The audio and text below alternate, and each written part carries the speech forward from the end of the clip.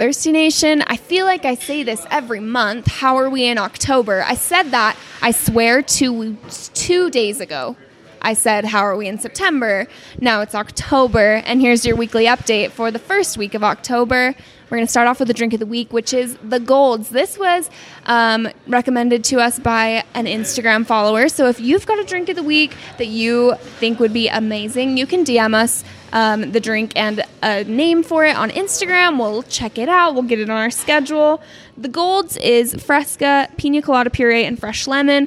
Honestly, that sounds super refreshing and just like the reminder of summer that we need going into October, because I'm a summer girl and I don't know how I feel about October yet. Then on Wednesday, we've got maple beignets. Very autumn, very October fitting. They're available from 10 a.m. to close at all locations. You can get a tray of 2 or a box of 8.